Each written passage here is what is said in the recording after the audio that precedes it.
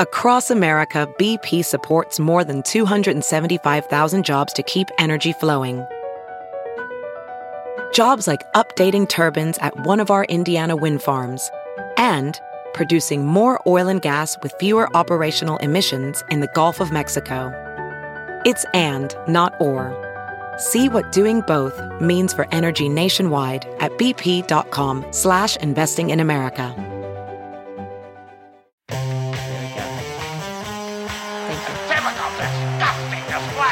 Oh, tonight we got them. Goldie, the Sulk, and JC. The typical, disgusting display. And it starts right now.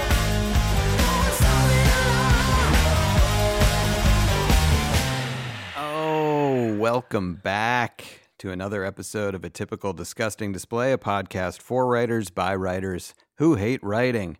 We're going to be talking with our old buddy Mike Gibbons today. We're excited for that. Next week, we got hilarious comedian Dana Gould. We're fired up for that. Yes. But then the next week, the week after Dana Gould, so 2 weeks from now, we had a guest host. We had decided, because like Carson, we wanted to honor the Johnny Carson tradition. He had hilarious guest hosts from time to time. So we wanted to do that, and we asked our good friend Mike Scully, who's been on the podcast a couple times, if he would guest host, and he was nice enough to say yes. Would you like to take the wheel of a car that's on fire? Basically, yeah. And he said, can I roll down the windows? And so we said yes, and he said yes. But the captain of the Titanic occasionally had to use the bathroom. Even that's how long it was sinking. And someone would come in. Yeah, and hold the wheel, oversee the sinking. Just oversee the sinking process, make sure that was going smoothly. So yes, that's what Mike graciously agreed to do for us. But unbeknownst to me and Goldie, and JC, you're going to have to answer for this a little bit. We're going to have a little congressional subcommittee hearing right now. Mike has chosen as his co-host none other than John Viner.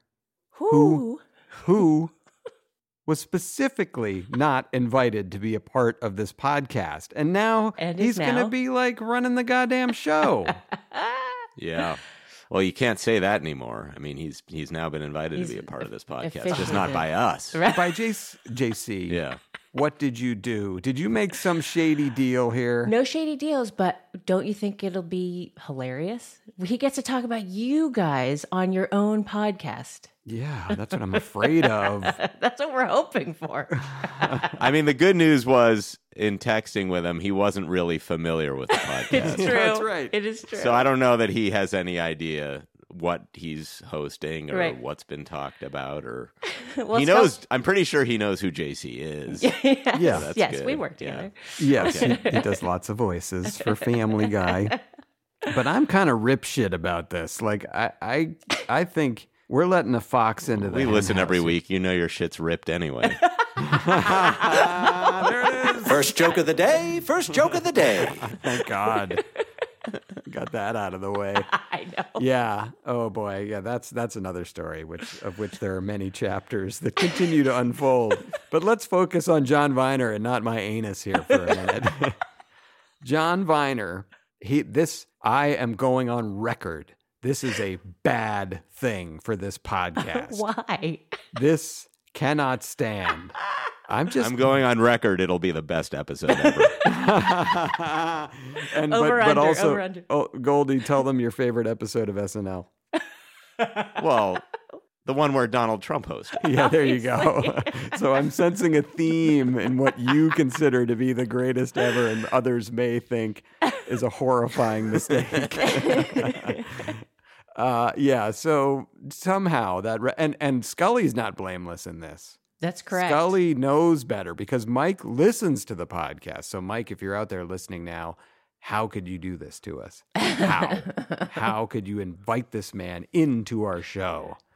Well, we'll just see. I mean, because that's the 99th show. Right. Mike and John Viner. So we'll see if we're even around for the 100th after the destruction that these two create.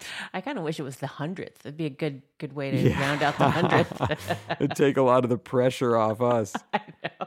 Oh, God. I still have fingers crossed for some big guests for the 100th. Oh, boy. Yeah. Who's on our wish list, Goldie, for the 100th? Donald Trump. Second joke of the day. Second joke of the day. And then if we can't get Trump, let's get Mike Pence. I think Mike Pence is gettable. I think we could do that. He's looking. We should invite all of the Republican nominees on and see. Someone would take it. You're probably right. Oh my God! Goldie, 1 week after watching Gutfeld, and suddenly you want the Republican. Yeah. Let's get Chris Christie on here. Yeah, let's get him. Oh my God. It's a crowded field. Actually, that would solve a problem for us. We could have like 8 weeks of guests just baked in. Yeah. And then after we have each one, the others would be, compelled to come on. And you can be like, so Nikki Haley, like growing up, what kind of comedy did you listen to? Yeah. You're starting to catch on to some of my questions. This is ostensibly a writing podcast. You know what? All right, fine. I guess I'll ask Mike Gibbons that. Yeah, so that's a good idea. 8 Republican candidates. Maybe we have them all on the 100th. Who knows? Right. Let's host a debate. That would be cool, too. Yes. Well, this is now your alleged wheelhouse, the debating. Oh, it's for sure. I don't know. I'm gonna. I'd have to participate. I'm gonna need to see some kind of documentation on this. I will send it this afternoon. I love this. You have something? You have something in email form? Yes, I do. For what? A debate? To prove that I won a national debate tournament, I can email you a link that will put all this nonsense to rest. By the way, what did you do in high school? Besides get hit in the back of the head? No, it's like you're seeing the future somehow.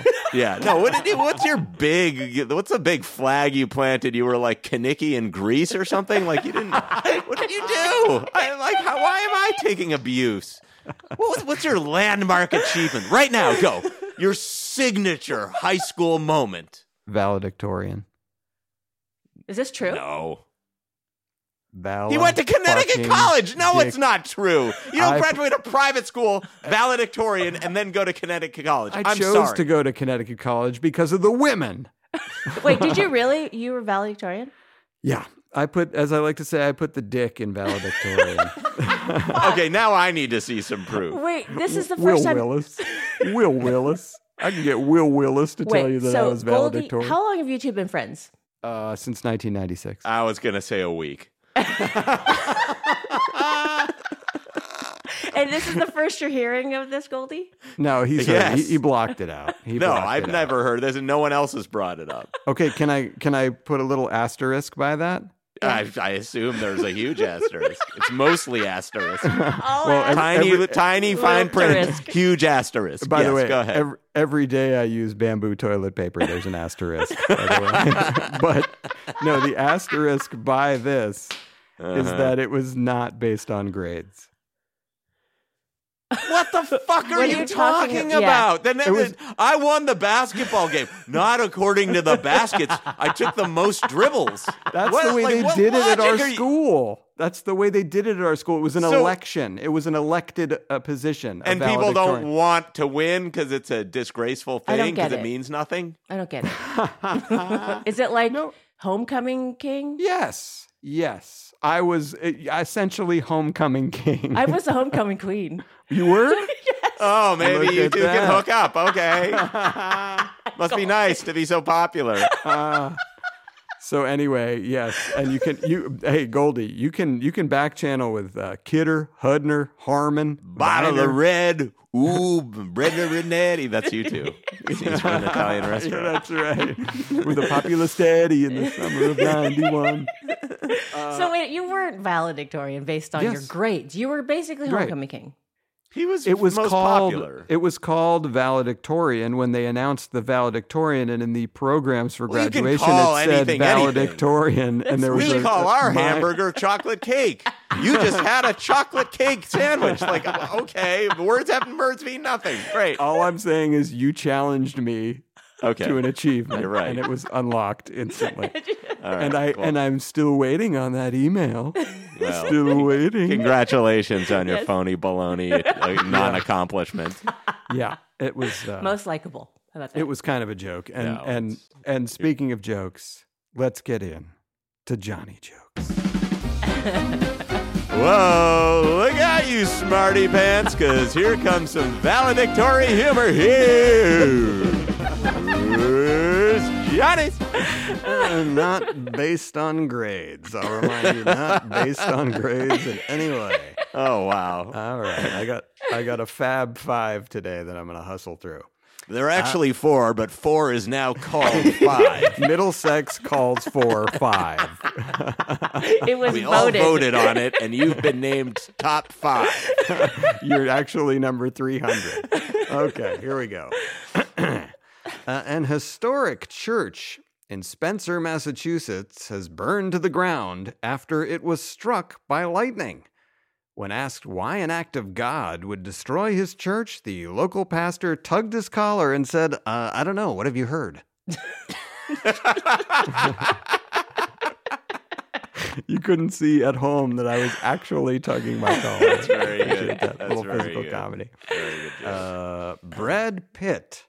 Brad Pitt, maybe you've heard of him. Brad Pitt is suing Angelina Jolie, alleging she vindictively sold their winery in the midst of their divorce. You can read all about it in this month's edition of Wah. For A lot of winery? Very performance 90s. Yes. Very 90s. Jim. This month's edition of, yes, Yeah, that's fake very magazine. 90. Yeah, there are no more magazines.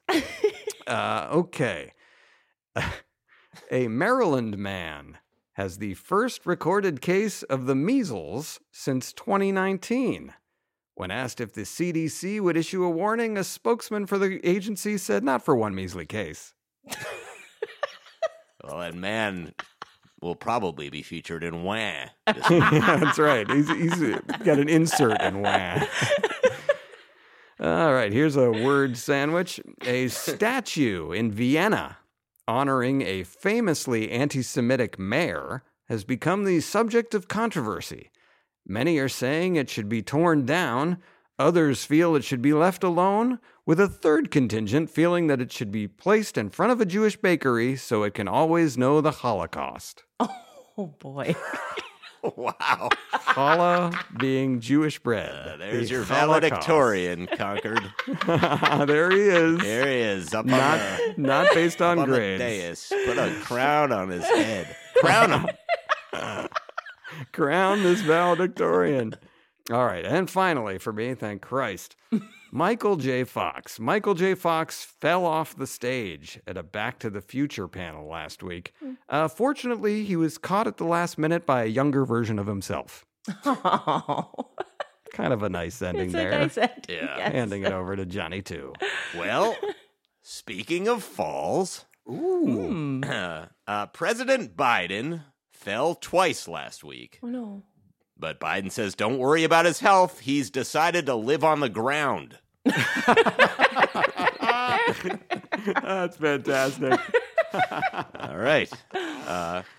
Yesterday, Apple's chief engineer introduced the Apple Vision Pro, a revolutionary new headset that, his wife just lost it. No. Yes, you love Very that. Johnny. We've been through several phones. Yes, I know the feeling. In Florida, there was a giant brawl 5 minutes into a screening of The Little Mermaid. Yeah, apparently the fight began when someone ruined the beginning. Okay. Spoiled. Yes, spoiled the beginning. That would have been better. Thank you, Mr. Valedictorian. Classmates. Earlier today, a drunk, rowdy passenger was dragged off a Southwest plane in New Orleans. She was rushed through the airport and still able to pilot her Spirit Air flight on time. And finally, this is not a bumper crop this week, by the way. We know they get Bumper. worse. as it goes. Bumper. Here we go. Bumper. Finally, Russia has bombed a critical dam in the Ukraine, resulting in mass flooding and a potential meltdown of a nearby nuclear plant. But Ukrainian President Vladimir Zelensky has just taken the airwaves and announced, "Don't worry, the vodka is fine." All right. All right. Folks, we are so excited today. We have an old friend here on the podcast today. He has worked with everyone in late night, Corden, Kilborn, Letterman most recently, which we'll talk to him about, Norm Macdonald, our great friend Brody Stevens. He's written for the Oscars. He's won Emmys. Folks, please welcome Emmy-winning writer Mike Gibbons. Mike, thanks for being here today. Welcome. Wow, good to be on this. You left off one thing. He's one of the few people in Hollywood who's actually made eye contact with Ellen DeGeneres. That's unconfirmed. That's unconfirmed. We will It's confirmed. It's confirmed. We'll get to that too. And Comedically, we got along great. That's why I worked on the Oscars with her. But the show was everything you've heard. And was there a spark there when there was eye contact? All right, we'll get to that later. I thought for a while. And so, Mike, I feel like you grew up in New York. Is that right? I did. I'm a New Yorker for sure. All right. So what kind of stuff when you were growing up made you laugh? What kind of comedy stuff were you listening to in your house when you were a kid? I don't, looking back on it, I always felt inferior, like, especially early high school, like to people that could quote Monty Python and all that stuff. And I was drawn more to stand-ups. And believe it or not, oddly, I loved David Brenner. That is weird. It is so weird. And he had like some book called like Pretzels and Mustard or some Philadelphia. And meanwhile, I really dislike people from Philadelphia now. So I don't know how that happened. Maybe it's because of I love the city. I just hate the people. But David Brenner, support like the war, Boston, hates the troops. Somehow angrier. Like, I don't know how they did it. Yes, that's true. They are an angrier Boston. It's because they're like not a even nastier Boston. They're not even thought of. Like in the New York, Boston, big brother, little brother thing, Philadelphia is like not even left out. Right. Oh yeah. So, but Steve Martin, I would say, was my North Star. Like my mom still has this Christmas photo of me like opening his Wild and Crazy Guy album, and I'm under the tree with it. So I would say that absurdism, and then early on, I guess I'll give myself a little credit. Early on, I was ADD and everything, so short stories was almost all I could do. And I found Woody Allen short stories, and those, yes. I think Steve Martin set me up to understand those with just absurdist comedy. Right. So I guess those, but I don't have stories like where I wore out an album. I mean, I guess Wild and Crazy Guy is the closest I got. Yeah, that's quality stuff, though. And I didn't really start liking Cosby till the last few years, so that was an early thing. He's trending up for you now. Yeah, I mean, now I get it. Yeah, he's never been funnier. No, now he has some edge. Oh my God! So now Mike, you are Irish. And my dad's like super American Irish. Well, my grandfather was from Ireland, so it was a very Irish thing in the Bronx, which I went to all the time growing up. Now, we've talked to different people like Irish, Jewish. There's similarities there. Did you grow up feeling like things were funny because everything kind of sucked, or was there a part of your Irish upbringing that sort of laid the groundwork for you to become a successful comedy writer? Yeah, I mean, I went for one very bad year to Iona Grammar School in New Rochelle and got hit in the face, and by the teacher, I mean. And oh God.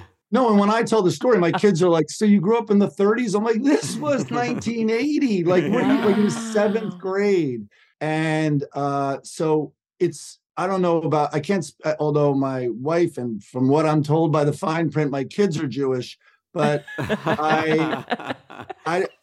it's just crazy. The religion is full blown crazy, and much more so in the Catholic Church, like a real hard line.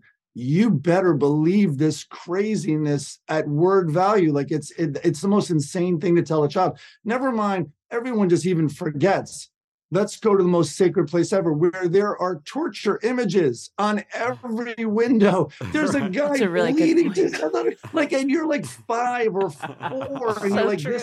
this is your safe space. With that guy, like, they don't even let you show that image on television before 10 p.m. What the fuck are you talking about? Such a good point. That's so funny.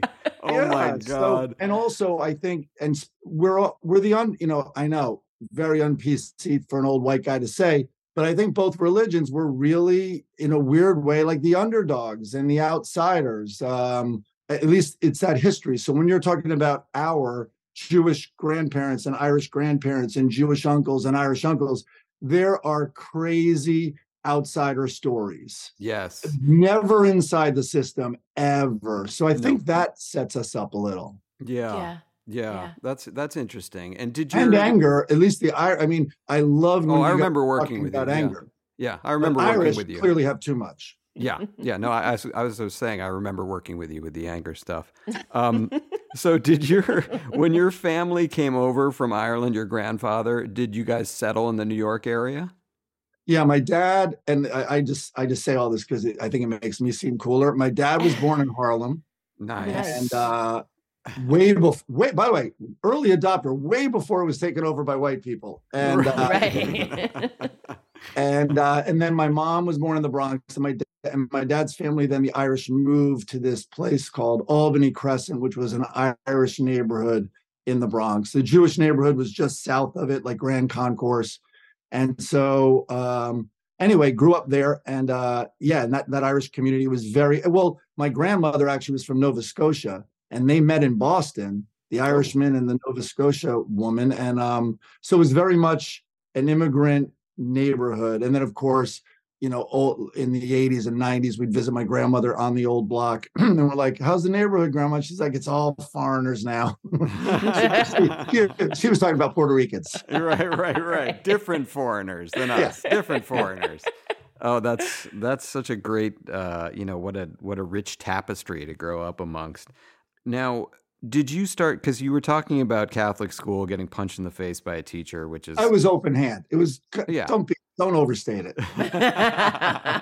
Right. Okay. Was it open backhand or open forehand? It was open for, you want to know, this is whatever, at the risk of getting serious. He came over, and I didn't expect it, but all of a sudden he was standing over me and his veins were popping out of his neck and chin. And then he went, and it was a big wind up. And I ducked my head and I covered my face, and it didn't come. And I'm waiting. And I was only, I was one of the only new students because I went there at 7th grade. They had been there since kindergarten. And I waited and I looked up, and I've never seen this rage. His hand was still cocked, and now his face was beet red. And I don't even know how you could write this, goes, "Don't you ever raise your hand to me." And then he smashed me in the face. Oh my! Whoa! Wait. So what did you do? I mean, like, why did he hit you justifiably? Of all things, this fucking Jew behind me, Silverman. Albert Silverman was my best friend, and he could make me giggle.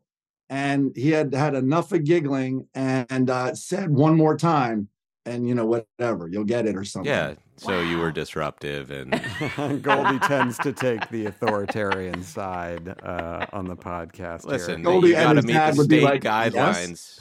yes. He's under pressure to get you up to those state guidelines for the test, and he's on a deadline, and you're not taking it seriously. So you had to make an example out of it. Yeah. This is very helpful. Yeah, I own a gun. Terrible. By the way, I almost canceled this appearance last week when I heard Mike Lindell pleaded not guilty. And yet, here you are. Here you are.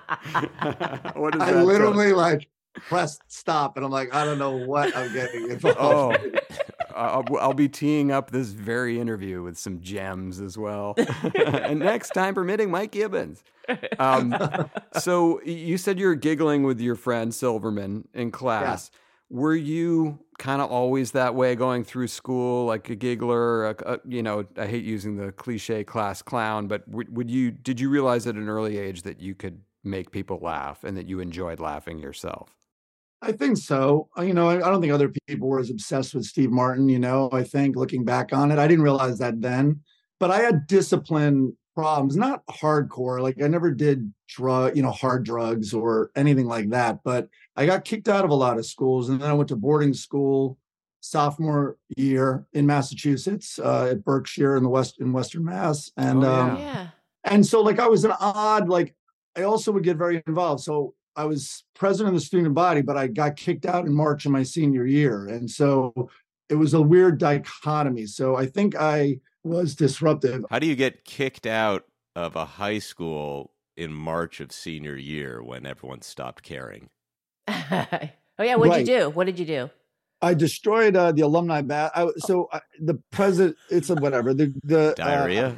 The headmaster and I did not get along at all. And I was fighting for all these senior rights, which is a tradition in this school. And I thought we were the best, and we were statistically the best class ever. And now it's actually a really good school, and it was on its way up then. It wasn't when I went. I have a friend who went there. No, it wasn't then. And we actually hosted the Northeastern hockey tournament. I'll just mention this because you guys might. This guy, Brian Leach, who became captain of the New York Rangers, he was on campus that night. I remember that because he went to like Canton High School or something, but he was the talk of New England high school hockey. And we had a good team. Anyway, that night was crazy night with the tournament on campus. And it's just as simple as pop off vodka, which was the currency in boarding school, and got drunk. And I was so frustrated. And I guess it was symbolic. I was in the alumni bathroom and I hated the headmaster and wasn't. And I just snapped and just destroyed the bath. I just took down all the stalls and went a little crazy. Yeah. I'm on their side again on this one. But wait a minute. I did notice, though, when I did some research on you, that they sort of brought you back as to celebrate you as an alumni. I know, yeah. Well, that guy, so it's a long story, but the headmaster, one thing was he was an alcoholic. And so I then had asked for a meeting with the head of trustees because he's like, oh, no, I can't do anything. I'm like, you're the headmaster. He's like, the trustees. I'm like, who are the trustees? So I was looking at schools in Colorado and I met with him in the Denver airport. He was a mining millionaire from Boulder or whatever. And when I went out there, I was, 17 and I was shitting myself. Like I was so intimidated by this guy. But anyway, I didn't tell him I was kicked out yet. I was kicked out 2 days earlier because I went to look at college as spring break. And I told him hey, you have a problem with this headman. And then he's like, I know he's an alcoholic. I'm like, you know that? Like of course they knew everything. Right. And he's like, between you and me, there's a plan there and I don't want you to worry about it anymore. I'm like, all right, well, between you and me, I'm no longer there. Right. You finally told me yes. And did it work? Did you get into the school? Well, no, the headmaster was such a coward. He wanted me gone. I was just a real thorn in his side. So he even wrote me recommendation letters to colleges. He just goes, who's your English teacher? Okay, you'll study from home. I was the first guy to do remote. And so you study from home and you'll get your degree. I'll write you recommendation. Like he gave me, my dad was like, something has to be up here. And then my dad vetted it and he's like, wow, he really wants you gone. Yeah. Wow. So of course, what I say is I graduated first in my class because I was out first. Literally first. Yeah. Oh, that's hilarious. Yeah, I remember at my prep school, it was as much less. I was smacked upside the head by our headmaster. What? Did you? Wait, I used to know where you went. Well, Wellesley went to Westminster, right? Right. I went to a school in Concord called Middlesex. Right, of course. School ties. The set of school ties. That's right. And I was smacked upside the head by our then headmaster, Shiny Dave Sheldon, who passed away this year. But he was never disciplined for any of that. I mean, I didn't make a stink out of it because it's 90, and it just still seemed somewhat acceptable. Right. And Goldie, I was kind of, it was Did was you not. deserve it? Yeah. Goldie, you're not going to ask what he did? It was kind of deserved. He knows. Well, what did he do? Well, actually, our friend John Viner and I wrote an article in the school paper giving the top 100 nicknames for this new woman who had been would be our first woman headmaster who was coming in the next year. Yeah. I don't need to hear anymore. You should have been. I would have taken the rolled up paper and just batted your head around. That's what it felt like. Like I was playing ping pong against a wall. You published this list. Oh yeah, it was in the school paper. Oh my God. Yeah. I really blame them. I mean, who's asleep at the goddamn switch there? Mike Barnacle picked it up and went, why? Yeah, Barnacle, that fucking liar. So tell us a little bit about the road in between college and Hollywood. Like, how did you end up out there? I mean, the real short version is I had no, and maybe this will speak to your listeners who love this question. And this is one of the reasons they tune in. But like, I had no one in my family. I didn't know you could make money legitimate, like, like that it was real, that you could like have fun and write jokes and make money. And I had a very business. Not anymore, but yeah. That's true. Turns out I was right. My dad was very businessman, and so I got a lot of pressure. The two options seemed to be law school or business school. He was pushing me to apply. I think he even like got the paperwork for me and all that. And in BU, I kind of knew I could write okay. And so the kind of coward's way was, all right, I'll have one foot in the real world. So I went to public relations and advertising. And I went to Boston University. And they had a okay communication school still at that time. Like Syracuse and BU were like rivals in the best. And then BU is one of the worst communication schools now, but they just put all their money they put all their money like in engineering, but like Howard Stern had gone there and all these like people who wanted to be in media went there. Anyway, so first time hearing of this rivalry. Yeah, didn't really go wide. It was the late '80s, so yeah. I'm glad I'm not forced to take a side between Syracuse and BU. I don't know what I would do. Many were forced to. Yeah, yeah. And so then went to New York, and I was idealistic, and I'm like, all I want to do is work for the Parks Department. And it was the recession had started in the early 90s. So they were laying off. And then through my connections and incredible privilege, I got an interview with the head. There were two, again, the rivalry. There were two huge PR guys in New York, John Scanlon and Howard Rubenstein. Those were the two biggies. And so my dad got me an interview with this guy, Scanlon, who was extraordinarily, he actually was the PR guy when the Tylenol was poisoned and like he, oh, wow. Like I had studied him in school. And anyway, I'll just tell you the story because it's a fun one. But the short answer to what you asked was I got lucky. I didn't believe you could do it. I was in HBO on-air promos. They walked into my office with tapes one day and they're like, and I got to be known as the comedy guy. I was friends with a lot of stand-ups. So I was friends with Ray Romano, and then like, hey, you got a new show, like Everybody Loves Raymond. I'm like, oh my God, are they going to change that title and all that? Then I worked with Raymond promoting that. And then that's when I got the taste of it. And I was like, I'm going to write spec scripts. And I wrote what is probably, oh God, he's the nicest guy from the Raymond staff. I'm awful with names. You had him on your podcast. Lou Schneider met me. Like I called Ray. I'm like, hey, I want to drop off this spec script. And like, I think Ray like sent Lou out, and Lou was so nice and took it. And I hope he threw it right in the trash. But that's when I moved to LA. But wait, back to the PR story. So I get this interview with Scanlon. He always was like walking around and had people on speakerphone. So all of a sudden his like assistant sheepishly knocks, and he's in the middle of like yelling on his speakerphone, and he waves me in because I think he knew my dad. And so I sit there, and he's like, shh. And I'm like, all right. And I hear this like foreign female voice. And she's like, I don't think I'm going to brunch tomorrow. And he's like, holy shit, Ivana, you fucking idiot. You're going to brunch. Liz Smith is going to be there. You're the victim. He's like, I have all these other victim women meeting you for brunch. And I'm like, what the fuck is going on? And it turns out Rubenstein was representing Trump in his divorce, and Scanlon was representing Ivana. Wow. And he had arranged a victim brunch. And he goes, I have all the photographers who are going to, pretend to bust in and get the photographs. Like we've paid them. Wow. And you have to look. She's like, oh, all right, I'll get my hair and makeup. He's like, no, look like shit. Do you not get this? That's amazing. Yeah. That is a well-worth story.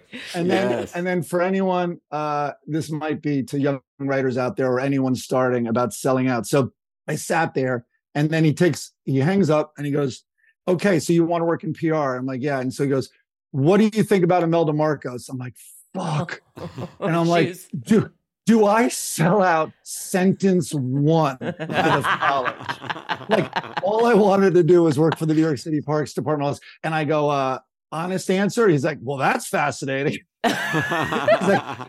He's like, okay, so all the other times you're going to be lying to me? And I'm like, no. It's just a hard question. He's like, I know. I'm like, well, I think she's despicable.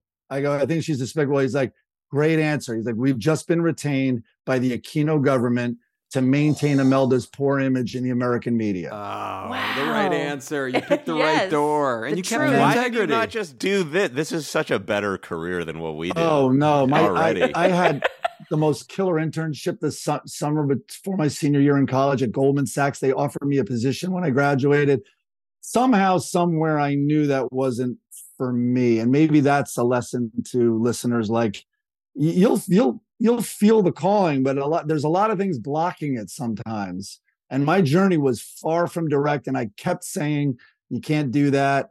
That's not viable. That's not sensible. That's not responsible. And in many ways, you're right. It's a very unfair business. But I think what's happening lately is also, not only is our business going to the toilet, but other businesses are catching up to the unfair thing. Like the options, it used to be you could have a very stable life if you wanted versus writing.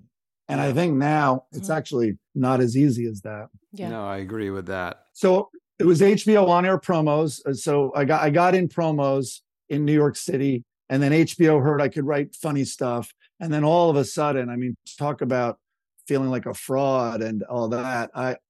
First assignment was like, you're flying out like business class to LA and you're working with, I think Dennis Miller might've been the first. Wow. And then Robin Williams and then Whoa. like Shanling. And it was insane. Like I'd be in like shudders. Just the overwhelming feeling of not being worthy of any of it was really, really tough. But Odenkirk was the reason I moved to LA ultimately. They walked in my office with these 3 tapes and they're like, good luck with this shit. And I'm like, what? And they're like, no one here. Don't worry. It won't even make it past season 1. And it was Mr. Show. Oh. Wow. And I went home that night with, I made it was 3/4 tape. That's the year we're talking. Yeah. I made copies to VHS and I went home and I didn't even sleep that night. I couldn't believe how funny it was. So so funny. cool. So Love funny. that. God. Yeah. And so how was there a direct connection with Odenkirk? Was that just through helping to write promos for that show? Is that how you became familiar with him? Yeah. And so I got with them and I approached them and I'm like, and I played right into what they love to hear. Because they were terrified that HBO would ruin their image. They always had that guard up. And I just out of the gate go, I am on your side, whatever. So Troy Miller was working with them. And I'm like, HBO has assigned me as the director. I go, I will do whatever you tell me. I go, if you want to write them, if you want to rewrite, I'm terrified to give you what I've written, because all of a sudden they just came up with, let's just jump in a field. Like, I can't write that, like at that time either. Like, I didn't know you could break those rules.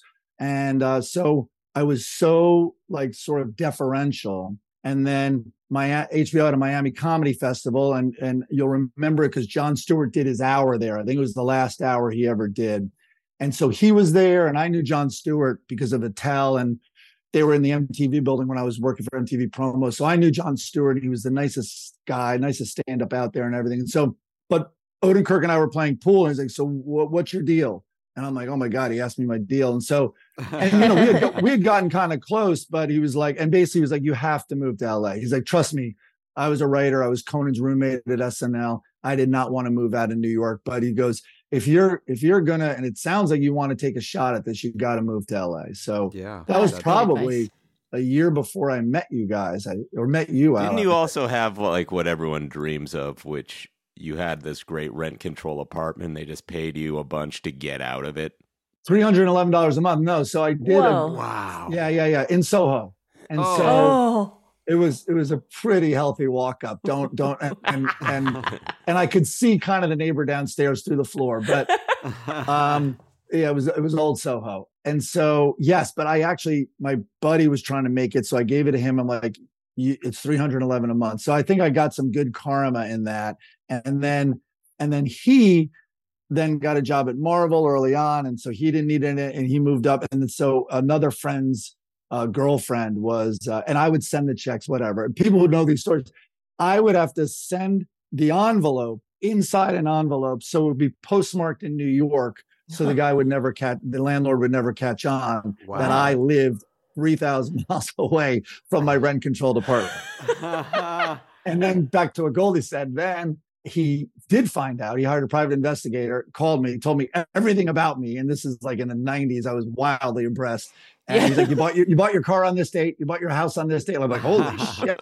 And you love Imelda Marcos. Okay, that's the one thing you got wrong. You destroyed an alumni bathroom. Yeah. And anyway, we won it. Yeah, but they side with the tenants. So we won in court. And then he paid me $10,000 to leave. What? Oh, that's so awesome. Just story. At a time when $10,000 meant more. Oh, yeah. That's, are you kidding me? That's huge. It now means nothing to people like Goldie. Yeah, no. And is that the only time you've received multiple thousands to go away, or? Next question. But so okay, now we're getting up to the fun times here, because now we get to Kilborn. So when you came to Kilborn, it was a little bit into season 1. I forget how. Yeah. So what was that experience like? Because Craig loved you right out of the gate, and so what was it like coming in for you? Like how did you feel about people there, and then to ultimately it was terrible. Well, Billy Kimball, who I'm fond of, did not run a friendly ship. Let's be real. Oh, he was oldest school. It was like your Iona school. That's the kind of writer's room it was. I described, and I don't know if this happened when you were there. I think it still did, where in the news jokes, we had to read them aloud in front of everybody. And when Billy was standing up there like a teacher in front of, people nodding or shaking his head or making some little remark that would absolutely destroy your day. Right. We did that on the roasts. I know you had Ramos on and she talked a little bit about it, but that's only a way so people will really treat a deadline seriously. And, they know they have to read it, but roast, it's better in that, but every day in late night, that's crazy. So Billy didn't want me there. That's in his defense. I think the suits were like, hey, we have a problem. This is a shaky ship. It's a launch. And which it launched unbelievably well, don't get on screen, but I guess the office, and they knew I had mostly a producing experience. I had never been in the WGA or a writer. And so they brought me in for, I think the title they first gave me was like comedy producer. The way I got into Craig's heart, because he didn't care. Billy probably told him, hopefully this guy's out in a month. Like, I don't know why he's here. But when I had all this time and I wasn't a writer technically, so they didn't want me writing news jokes or anything like that, I just really dove into 5 questions. And I didn't know, it sounds like I'm a genius who kind of, sort of assessed my host, what he liked most, and wrote to that sweet spot. I just got lucky or smart that those are the closest thing to his heart. Absolutely. Can I stop you for a second? Because I think this is an important point for people who want to do this, is whoever you're working for, there's always something seemingly insignificant they care about way more than the show. And if you can find that out and service that, you'll have so much job security forever. Right. Great advice. That's totally true. And for Craig, certainly 5 questions was like his absolute favorite thing, the thing that took, maybe 5 minutes to write. We had dinner with him last night, and he was still talking about a question from 20 years ago. Which one? The Ian McKellen? No, that's the best, though. Yeah. Which one was it, Goldie? Do you remember? We talked about and I might have, I don't know who, but I did start to get good at the subjective questions where he'd be like, second best pie, and someone would be like apple. He's like, wrong. Like, and he loved those. What was the one he brought up last night? Well, you brought up when he was on the Tonight Show with Jay Leno, how many denim shirts do I think you own? Right. Yeah. That's awesome. Yeah. Oh my God. But I don't remember what he brought. I feel like it was a food one. He always liked the food ones. For a while there was one about you can only have one salad dressing the rest of your life. What is it? Right. And he I think loves the right answer was blue cheese. Or no, incorrect. Yeah. Incorrect. That is incorrect. And then he would giggle to himself. All right. So the Irish-English war between you and Billy Kimball when you came in was uncomfortable. But they had set that up. The Irish-English war against a Jewish Hollywood backdrop. It's always, exactly. We just like to see that happen. But Billy turned out to be great. And then Billy's awesome. He's we worked well together. Yeah, no, he's a very funny guy, but he is like old school. Like he suffers no fools, and he's one of the biggest brains I've ever worked with. Yes, also, absolutely, very funny. Yeah. So then you survive the 1 month period or whatever people wished it was, and you're thriving there with Craig. When did you make the official switch? Like, okay, you know what? I'm going to be writing a lot of shit now. Because I remember you as like producing the lion's share of the material for the show. So when did that happen? Like, oh, I'm not just a producer in 5 Questions. Now I'm going to be involved with everything.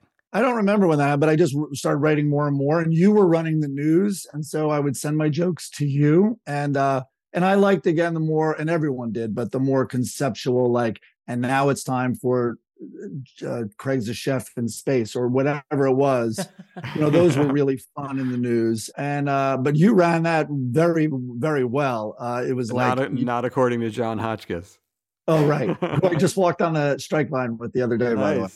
Yeah. No, but by well, I mean, you wanted the shortest distance from start to finish, no matter what. That tracks. But you work fast though. Like I definitely could not work as fast as you. So I would be very I would be very anxious. And if in late night, I think it works this way in most places. You meet in the morning, and then it's kind of like everyone go right for 90 minutes. Yeah. And in that 90 minutes, you are expected to produce a lot, and that was nerve-wracking for me. Well, you always had great stuff. I remember for In the News. I can picture almost like it's so weird having a flashback to that. I can picture like the standard format of your pitches specifically, because you did add more conceptual stuff in there. So there were actual like stage directions and breaks. Whereas when I would get like Ross Abrash's, it was just like I had to like towel Gatorade down before I would read them. But yours were always so refreshingly different. And I was like, oh, thank God. Like there's another voice here in the and choir. Half a page. That's what you really like. Right. And I'm like, I'll take that any day.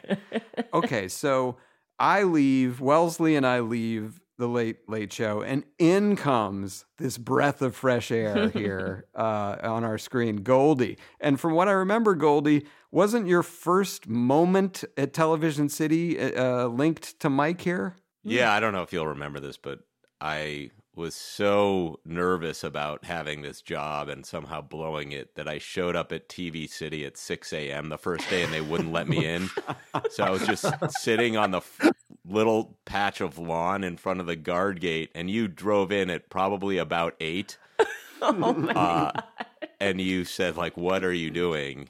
And I said, well, I got here really early. And you're like, just, all right, come in. And you let me in. I went in with you. That's really sweet. Linked. But I remember a lot of times lying down on the couch in your office, just sort of you performing amateur therapy on me. Oh, man. At that time, you seemed to have it all together. Yeah, look what happened. Now he's got Pennsylvania on his hat. Nobody knows what's going on with Mike. Yeah, like most therapists in this town, I'm a complete disaster. So Goldie and I talk about Craig often on the podcast because we both have fond, funny memories of him. Is there anything that sticks out for you as something that still kind of makes you laugh to this day? I know that. Oh my God. There's a million things. That show was so, Craig was the first late night host to be bored with late night. All he wanted to do was play games, which is all that late night does now. Yes. And he got reamed for, like, remember we had Game-O-Matic, which was with the second guest. And so like LaSalle would be like, America wants to see a conversation. No, they don't. You don't understand how it's not Johnny Carson anymore. They've seen this conversation 6 other places, and we are not high on the list. So No, one of my favorite memories is actually you, Alec. So there was a year or so where he would call us in there because I guess he viewed us as you're running what's going on in the news. And then I was on the other Everything stuff, else. Everything else, right? So he'd call the two of us in and you were on the couch and I had my back to the window. Now, all of a sudden, Kilborn found the internet. And one of the first things he found was NBA.com. So I'd be sitting there. And again, like I was more anxious. Every night I couldn't believe we pulled off a show because Craig is, and I think you would agree, unproducible. So, so we would sit there and then he was in NBA. And so his desk is to my left and he's facing me. So the back of his computer is right here. You're on the couch and he'd be all of a sudden, I mean, after fucking 25 minutes of, so 86, how many assists do you think Mo Cheeks got? And after a half hour of that, I look at you and you give me the nod. I unplug his Ethernet.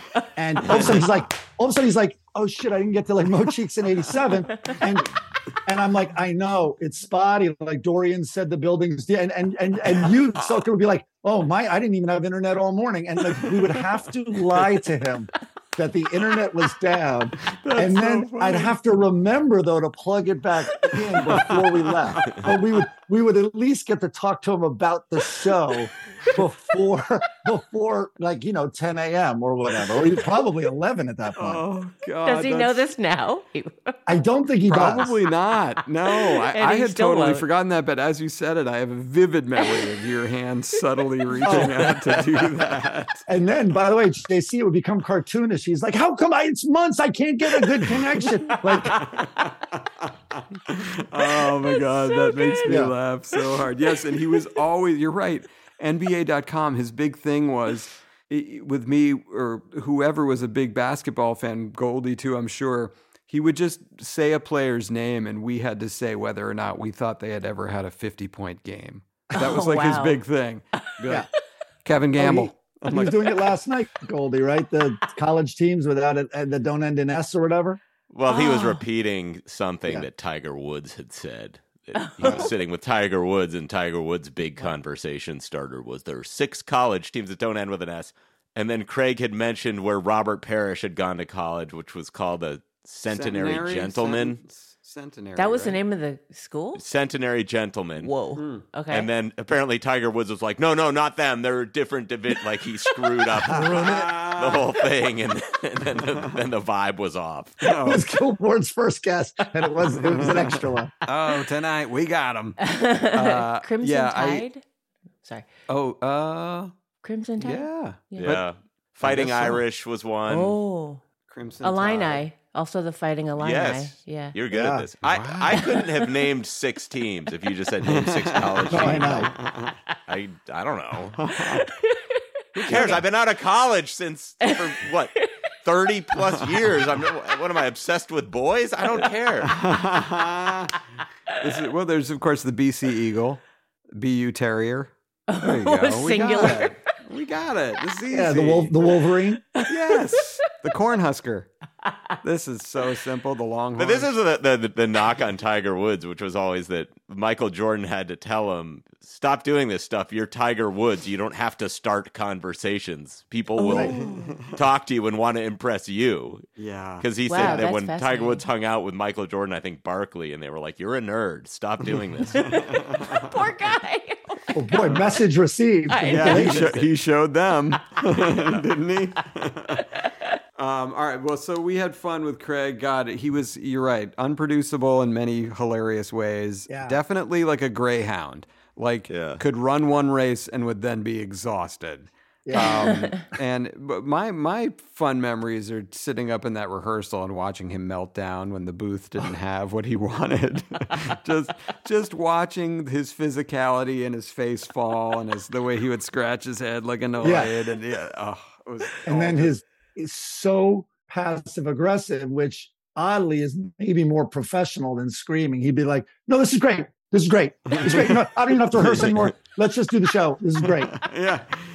Okay. So nobody got this. All right. Nobody got these pages. You know what? Let's not do rehearsal tomorrow because we're so good at this. We're sorry, sir. That's my Brian McAloon. Do we go into the Ferguson transition where you just left me holding the bag? From Craig to Craig. The satchel. Absolutely. Goldie, you took it and ran. So, but I took it and ran into a wall. Wait, so Gibby, you were not there with Ferguson, or were you like part of the new Craig cull? Like, we can't have any of Kilborn's people. Ferguson wanted stability for some reason, wanted the transition, but Mary Connolly was an executive producer. Were you there when she was there? Yes, I was. That was her first day there was the day that I put in the news. There was a footage of George Bush, and I had the Chiron added snipers wanted. Oh my God, that was her first day. Yeah. And the FBI came to the office. Oh my God! I think it was a Friday, and the FBI was in the office all weekend. Yeah, and they took your computer, right? They did something, and I was literally like a 7-year-old who had like eaten something he knew he wasn't supposed to, and Mary was like, "Did you put that in the news?" I was like, "Yes." I'm like, kind of your job to see that. Last line of defense. I'm surprised they didn't then use you and turn you to bust a giant weed ring. a giant weed Just ring. Just a smoke ring. So Mary Connolly's there. And is that when the Ferguson... Also, by the way, not moving on from that scandal, you also forced Kilborn to tell the world, I don't know what's over my shoulder when I'm doing the news. Yeah, exactly. Like I never, well, but by the way, there's no denial more plausible than that for Craig. Right. Because you would write really, really funny wordplay, like captions to the pictures over his shoulder, which he had no idea. So sometimes there'd be laughs that interrupted him and he'd get annoyed, like because they're laughing at your 2-word caption of the news story. I remember he was telling a story about Iran, and it had Iran so far away, and it took people were laughing in the audience, and it really annoyed him. Okay, all right, there's something. Okay. Anyway, moving along quickly, Mary Connolly then created Ellen and said, "Come on over to Ellen." I'm like, I'm on Worldwide Pants. I'm under contract. Blah blah blah. And then the day Kilborn announced, she was the first call saying, "Come on over here." And oddly, and I'll quote her, she said, "Get over here. It's the happiest place on earth." Oh, cut to me 3 weeks there. Since when is someone crying every single day and the happiest place on earth? Whoa. So I stayed and produced everyone that auditioned for his spots. And that was wild. And auditioned for Craig Ferguson's spot? And that's a very good lesson in comedy variety and reading your host. And as a writer in comedy variety, especially, and in sitcoms, you're writing to your characters. Well, your character in this is a real person you work with every day. And you have to find out their voice. And we'll get to Norm in a minute, but you really have to know their voice. Yeah. And so it was every week was a new host. Anna Gasteyer is like, "I want to do the monologue on piano." It's like, oh, well, that's a very different voice from Adam Carolla. I made the mistake with Adam Carolla of saying, "Call me anytime." Like you can literally call me at midnight, just to ease his fears. The guy didn't stop calling. So I get one call at midnight and he's like, "Hey, I got the monologue tomorrow." I'm like, "Oh man, great." And he's like, "Yeah, let me ask you a question. Have you ever seen a squirrel take a shit?" And I'm like, I go, "What?" And I go, "No, have you?" He's like, "You can't not see a bird take a shit. Have you ever seen a squirrel take a shit?" I'm like, and I had to walk in my closet in my bedroom. My wife's asleep. It's midnight. I'm like, I don't think I've seen a squirrel take a shit. He's like, "That's the monologue tomorrow." I'm like, "Oh, okay." Did he do You're it? not going to get this job, right. But okay. You hosted it too. Yeah, I hosted it actually. It gave me an hour. And Goldie, I do remember you and a bunch of the other writers were so, I have that unworthy thing and I still had it. And now I'm going to be, Letterman said my name, which I told him in a funny way that was my favorite part of how absolutely puzzled David Letterman looked when he's like, "Next up, Mike Gibbons." And he went like this, then looked to Paul, and Paul goes like this.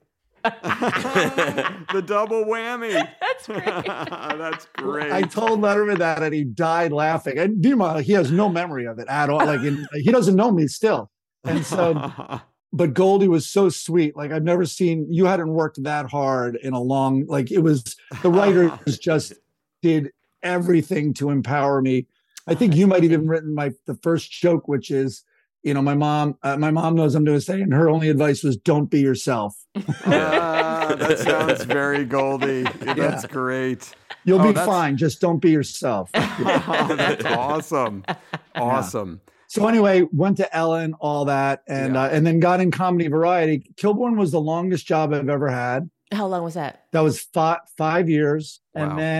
And then it was David Spade, just a long list of hosts in that comedy variety space. And now you promised that we would get to Norm in a minute, and then you talked for like 5. So let's get to Norm now. Sorry, Alec really doesn't like when I compliment Goldie. Cut it out. Cut it out. Yeah, we'll edit that, JC. But so we love Norm. We make no secret of that here. We're going out on a limb. We love him. But so what was your involvement with Norm, and how was that experience with you? It was the best. He is maybe the biggest brain I've ever been around. And he just loved telling stories and not working, but then he would work really hard I was working with Daniel Kellison on Sports Show with Norm Macdonald on Comedy Central. And we begged Comedy Central at the end, just lose sports, just the Norm show, because we just did more jokes than sports, although Norm was very good at it, being a very intense gambling addict. And so Kellison put a giant call out. I think we got like 230 packets, and Norm liked 2. And one was, Doug Perkins from the Late Late Show. Right. And another was this guy, Ben Hoffman, who I've worked with since. And so those 2 packets were the only ones. So he was this unbelievable read. And one of the confusing things was anytime someone went dirty, which is an easy thing to do, like his most famous joke was probably crack whore. Mm-hmm. But when you'd read that, he'd be like, and he just wanted more interesting. And he didn't like when people wrote in his voice. He liked the fewest words possible. Don't put, like any effort at that. Yeah. He'll make it that. He just wanted pure, but that became a pain in the ass sometimes. Like I remember sometimes he'd have such a high bar for jokes. I loved this joke. I thought it was the most Norm joke that week, and he wouldn't do it. So the joke was, we're in the writer's room. The joke was, the NBA.com has come out with the 100 greatest NBA shots of all time. And typical Norm, and coming in at number 1, whatever shot Magic Johnson takes every morning. And the room died laughing, and it was great. And he's like, he doesn't take a shot. It's a cocktail. Oh, no. Oh. I know. Wow. And I'm like, not you, Norm. You're not going to be joke police, are you? And he was. And so he never did that. Yeah. That's very Seth like to hone in on some small detail that ruins a joke. And you're like, fuck, nobody knows. Come on. And then I told Goldie I had a story that really speaks to writing and like learning a voice. And so I was hired because I was such a nerd when I could not miss Norm on SNL Update. Like I remember vividly being at a Christmas party and they had it on in the corner of some apartment in New York. And I went over and turned the volume. Like I was like a junkie. And so I really, knew his voice. And when I interviewed him multiple times with him to get the job, I clearly convinced him I did. And then I wrote really well for him, probably best I've written for anybody. But I remember when the reviews came in, I was alone with him in the writer's room. And I go, do you want me to read some of these? I go, they're actually not bad. And he's like, yeah, all right, sure. So I start reading it. And it's like, first one. Well, Norm Macdonald's back with his sardonic, sarcasm. It was something like that. And he kind of like, I hear him exhale. And I'm like, no, I go, this one's actually good. The first one I'm reading is a good one. Mm-hmm. And he's like, no, it's not bad. He's like, I hate when they call me sarcastic because I'm not. And I was like, what are you talking about? And in my head, I'm like, I go, what do you mean? And he goes, well, I really don't respect sarcasm. And I really always actually try to say the literal truth. And it was one of those like rack focus moments in a movie. And all of a sudden I'm like, Lisa Marie's more of a stay-at-home type and Michael Jackson's more of a homosexual pedophile. And the Heisman Trophy, they'll never take that away from you unless you kill your wife and a waiter. And Kenny G has a new Christmas album, Happy Birthday, Jesus. Hope you like crap. And I'm just like, oh my God, he's never sarcastic. It's all the literal truth. It's all true. They're all like, and there's hundreds. My brain was going through everyone I nerded up on. Every WNBA joke he's ever made. But before, I remember that one where he said that the WA is expanding from 8 teams to 10 teams. And he said, but before you get too excited, remember, all the players are still women. God, ouch. Laughing my ass off. But did that inform your writing from that point on? Did you start to a shift in your writing after that? Well, what I realized, and this is the most interesting part, is I was writing that. Like when you guys even do your Norm jokes, like, you know, when you tend to do it once in a while in that style of the Johnny jokes, you guys will even be like, and they forget, like, it's a platypus, you know, like he is screaming out the real thing. Literal, yeah. Right. Yeah. And even crack whore, which is absurd, but that would be the worst job. until you know, he updated it the next year and the new number 1 was assistant crack whore. Right, that's right.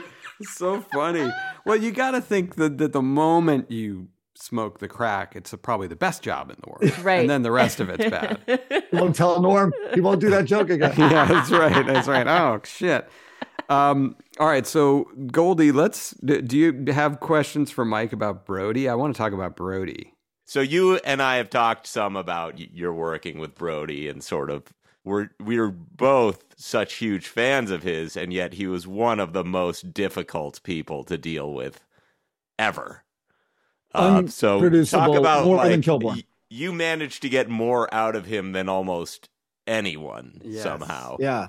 So what was that process like? Well, my crazy stepbrother, Jeff Nichols, knew Brody and introduced me in New York. So I met Brody when he was a barker outside of the Comedy Cellar. So I did have that old history with him, and you guys knew him in New York. Yeah. So anyway, I just knew him for what he was and genuinely loved him, just like most comedians and writers did.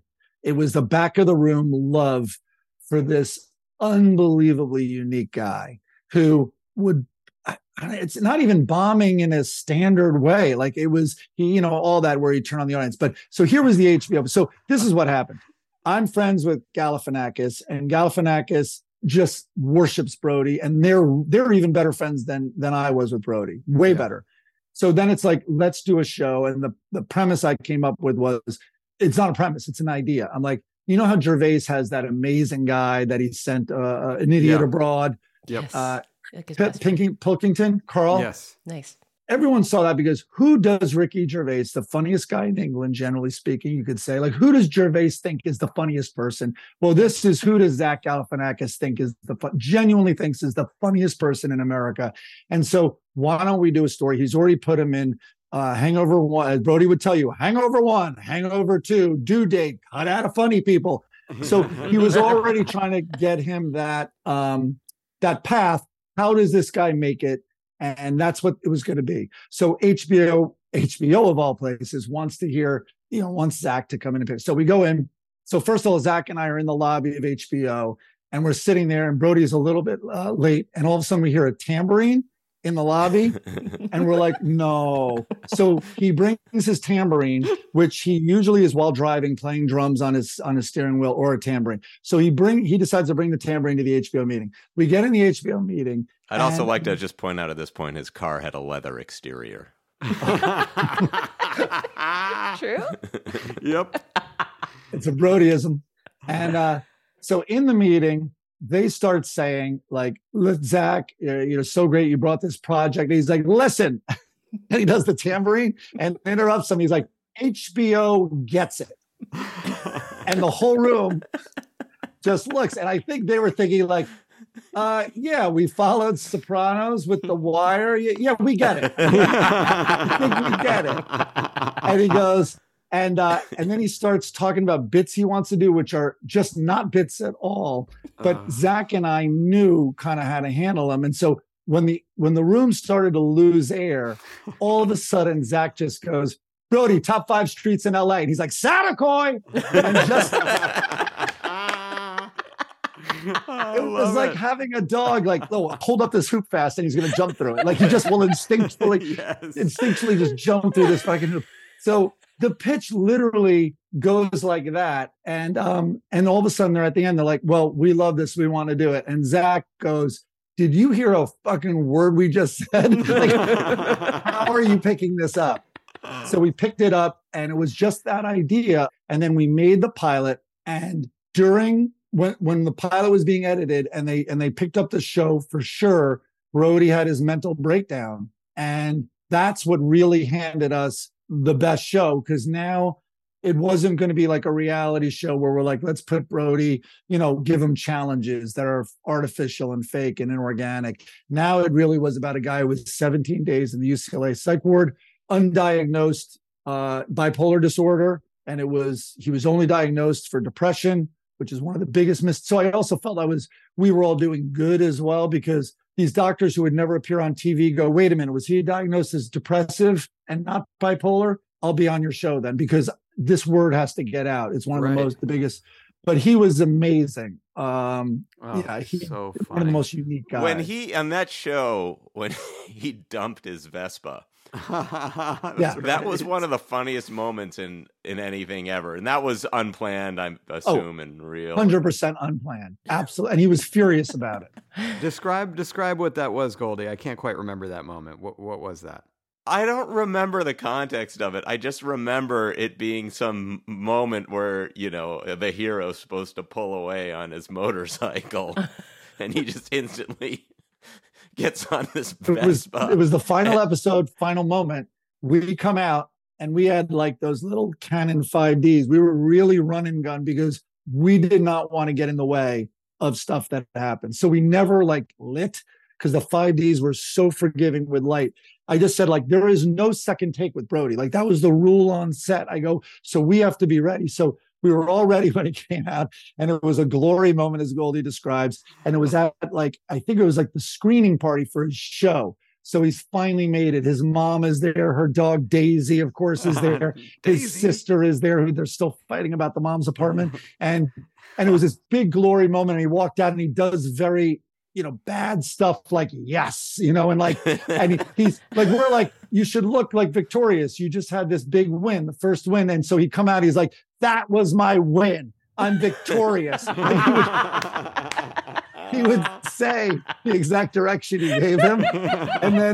And also look right. He only had a relationship with the camera. Even when there was one famous scene where he's talking, he's looking right in the camera and he's like, she has my apartment. My mom left it to both of us. I don't know why and all of a sudden you hear, are you talking to me? And the camera widens and his sister's right there. So anyway, he comes out, big win. I'm victorious. And he gets on the Vespa and he cranks it up. And I think he didn't get off the kickstand. So the wheel was already flying and then it hit the ground and it was wheelie and wipeout. And I'm just you got that. Please tell me you got that. Oh, that's great. Yeah. Oh, man. Rest in peace, Brody. We love you. You made us laugh. He's so hard. He's doing kettlebell swings in the middle of heaven. Yeah. Bothering people. He's screaming at God at some comedy show up there. Yeah. No, I hate you first, God. He's so funny. His Conan set that we did, they still talk about it. And all the Conan writers loved him. And they had him on. And I remember a joke. This is on a real Conan, that Conan was cool enough, because of Zach and all, to let us be a fly on the wall. And actually very rare when a production lets you film their production. And they let us film it. And some joke didn't go well. And Brody goes, come on, people. I've done table reads on this lot.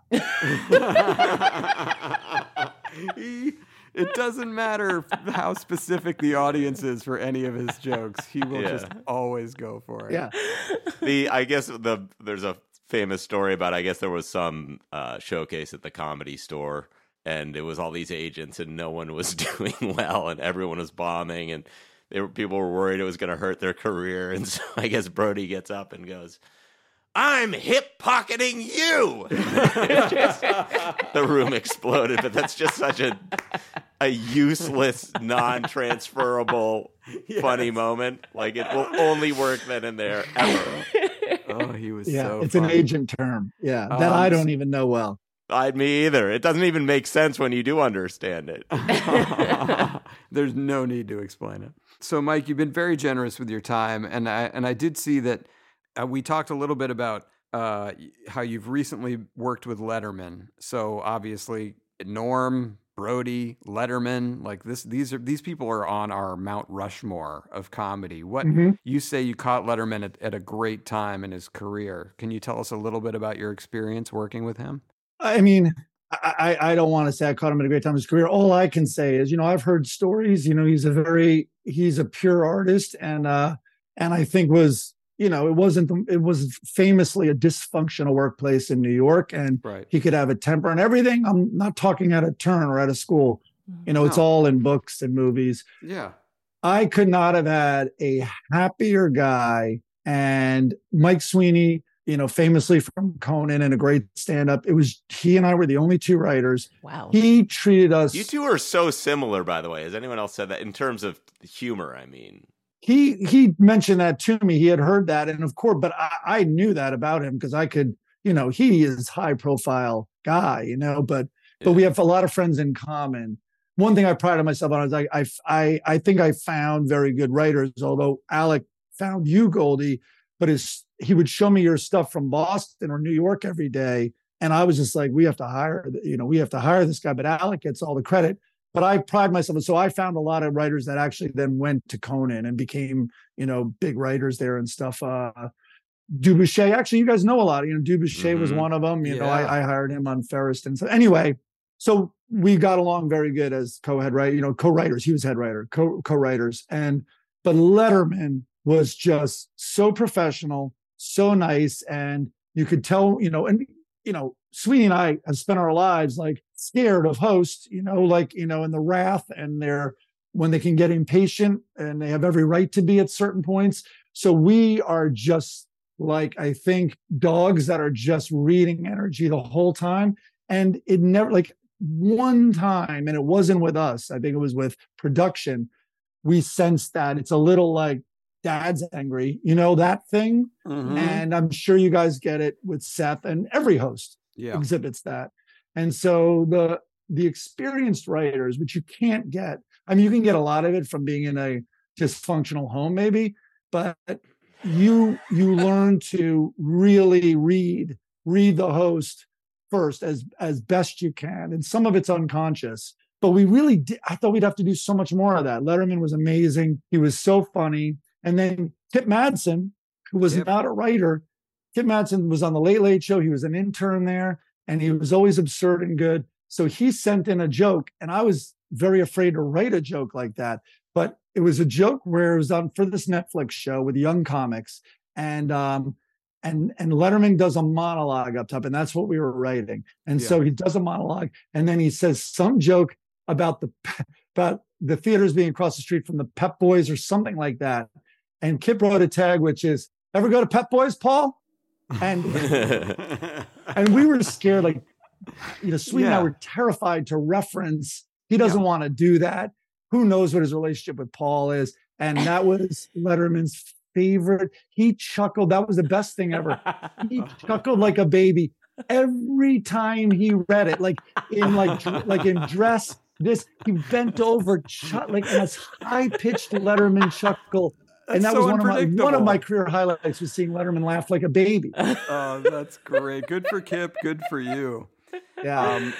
Mike, it's always a pleasure talking with you. I hope the next dinner that you guys have with Kilborn, maybe I get an invite too. Who the hell knows? But so, Mike, in addition to everything you've worked on, you're currently doing a hilarious podcast with Greg Fitzsimmons called Sunday Papers. It's really funny. So if you think that we're funny at all and you're listening now, these guys are hilarious. Greg is so funny. You're hilarious on the show. So please check that out. Started during the pandemic. Kind of like you guys. Definitely. Yeah, well, we were a little later than you, and to varying degrees of success. Yours cut on a little faster. Yeah, we're the slow build, over here. But Mike, thank you so much for talking with us today. Podcast by writers for writers who have swimming pools. I think that's right. That are in various stages of completion. Your demo is you're going right there. We got a Brody joke demo. All right, Mike, thank you so much for being here. No, this podcast is amazing. Both of you know I've listened. I even wrote in as a fan. You did? Sorry, I was talking about the connection is fake. No, I mean our personal connection. Yes, absolutely. I think you're pulling your own Ethernet cable. Ooh, Mike's breaking up. His connection's fine, but he's breaking up. All right, well, that was the opposite of the Irish goodbye. Thank you. That really was. All right, thanks, guys. Right. Thanks for having me on. I love the podcast. Thank you, Mike. We love yours. That was awesome. All right, take care. Oh, God, so fun talking with Mike. He's hilarious. Our old buddy, he's so funny. God, he's got great stories. He's worked with so many great people, and we miss Brody. But now let's get into a portion of the show we like to call Top 5. Top 5. Oh, we sound lovely today. Goldie, tell the folks what we got. Okay, the top 5 best-looking people in history. Oh, all right. This is tough. Away. Here we go. Number 5. J-Lo. Oh, God, I wanted to put her on my list. I love her, too. There's not enough slots for all the people. Oh, easy. What'd you call JC, her? Yeah, come on. Women helping women, it's supposed to be. Number 4, Salma Hayek. Ooh, good choice, I'm sensing a theme. You have good taste. Yeah. Number 3, Shakira. Is that true? She's amazing. She's very attractive. Number 2, Eva Mendes. Oh, Goldie, you son of a bitch. And number 1, Brad Pitt. Very good. So good. Is it you're next week, right, Alex? So I'm next? Yes. Okay, my number 5 is extremely obscure. Okay.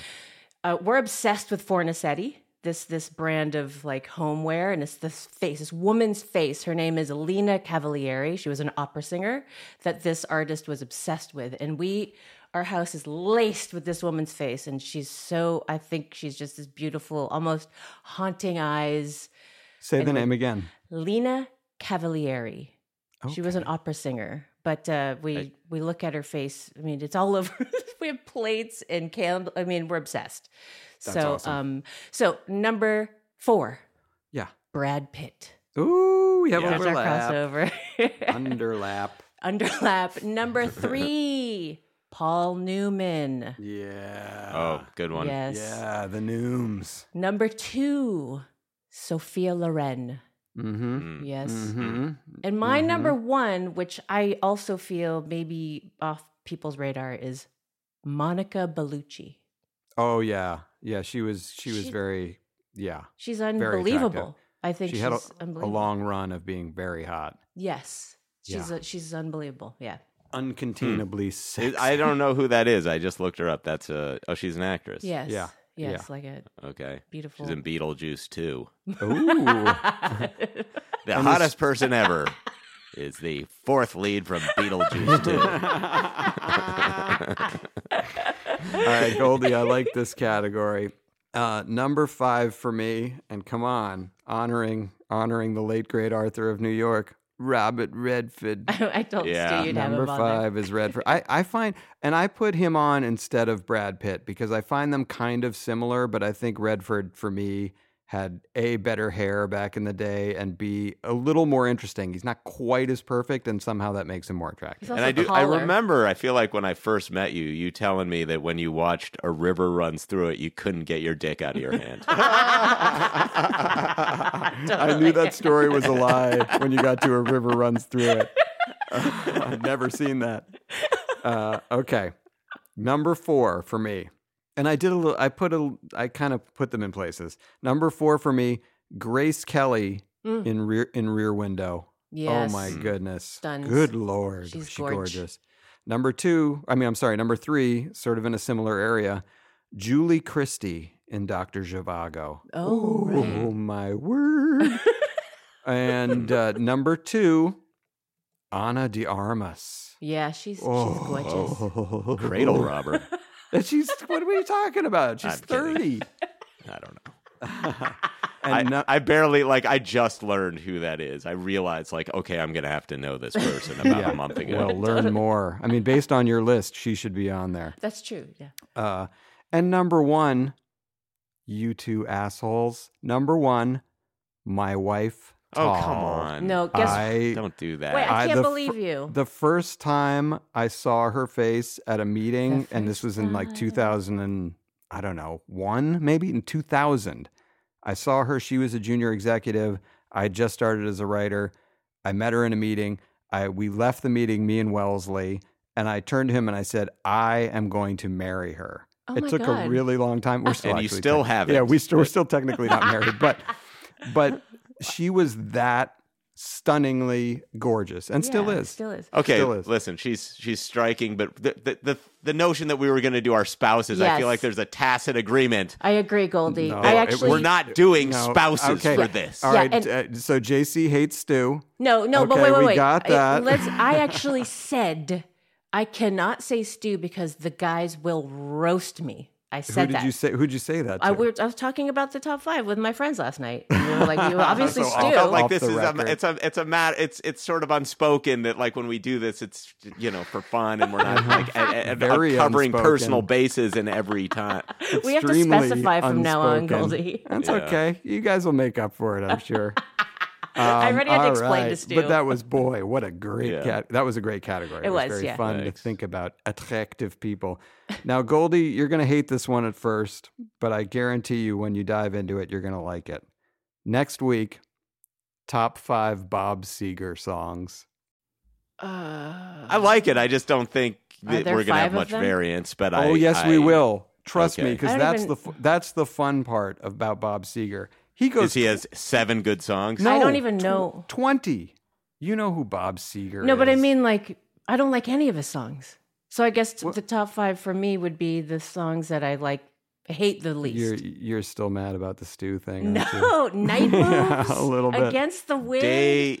Those are two awesome songs. Day Moves, the Wind, Morning Moves, Hollywood Mornings. I'm telling you, Shame on get the into sun. these songs. His list is very long and great. We're doing it. Top 5 Robert Seger songs next week. All right. Goldie, great category. I'm looking forward to next week's category, at least. And now let's end the show like we always do, on a high note.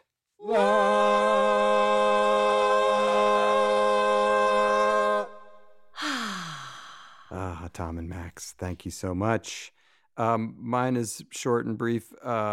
Tall is out of town this week, so I'm Mr. Momming it with Levy, and I always love that. We just have a great time together, and we're only on day 2, so she isn't driving me insane yet. How many days? How many days do you have? Only until Friday, so just 3 more days. Fun. But it's just very fun when I hang out with her, and she's growing. She's growing. I keep telling her stop growing, but she keeps growing. It's just it's very sweet.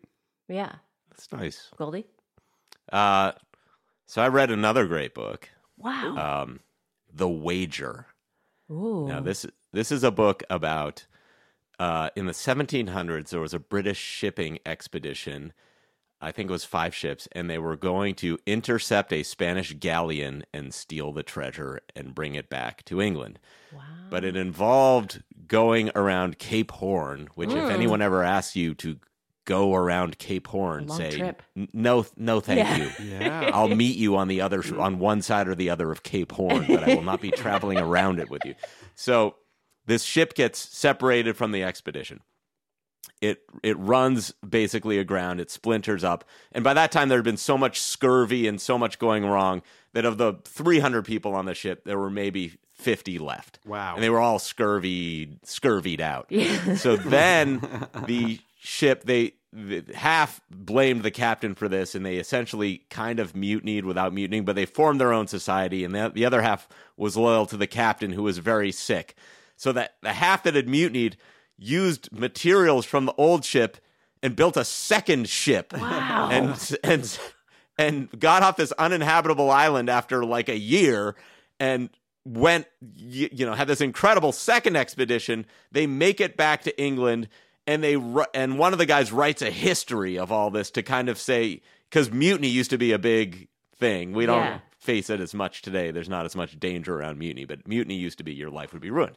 So they write a history of what happened, and then wouldn't you know, 2 years later, a ship comes over the horizon with the original captain who had built another jalopy out of scraps, and they had to have this whole trial over what happened on this expedition. It is an unbelievable story. It's called The Wager. You should buy the rights to it. That's great. I assume they'll get a real writer.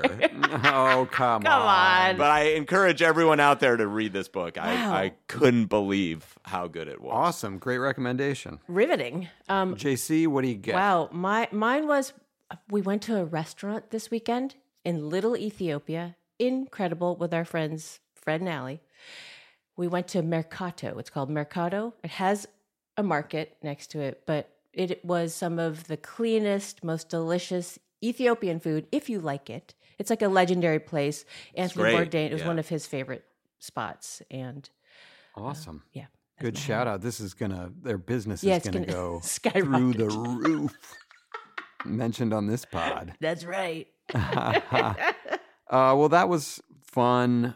Fun list, fun high notes. And are you officially saying, Alec, you don't have to be a valedictorian to eat there, but it sure helps. Swept in by a popular vote. Did you guys have grades? You had no grades at your school? No, we did. Mine just weren't good. They were in no way. Whoever got the best grades must have just been living over there. I know. Yeah. Well, wait, so I worked hard for 4 years. This guy wins some sort of crazy vote. Basically, they hired a carnival barker instead of the guy who got straight A's for 4 years in a row. Yep, that's me, the C- kid. That's right. It was an all-boys school. Anyway, that was so fun talking with Mike Gibbons this week. Yeah. We're going to be talking with Dana Gould next week. We're incredibly excited for that. Then, God damn it, it's going to be Scully and fucking John Viner, but we'll deal with that. We'll talk more about that next week. Thank you two for being awesome. Thank you all for listening, and we will talk to you again next week. But not in 2 weeks.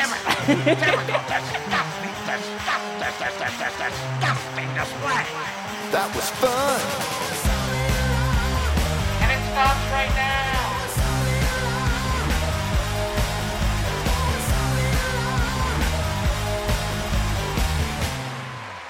I was going to say a week.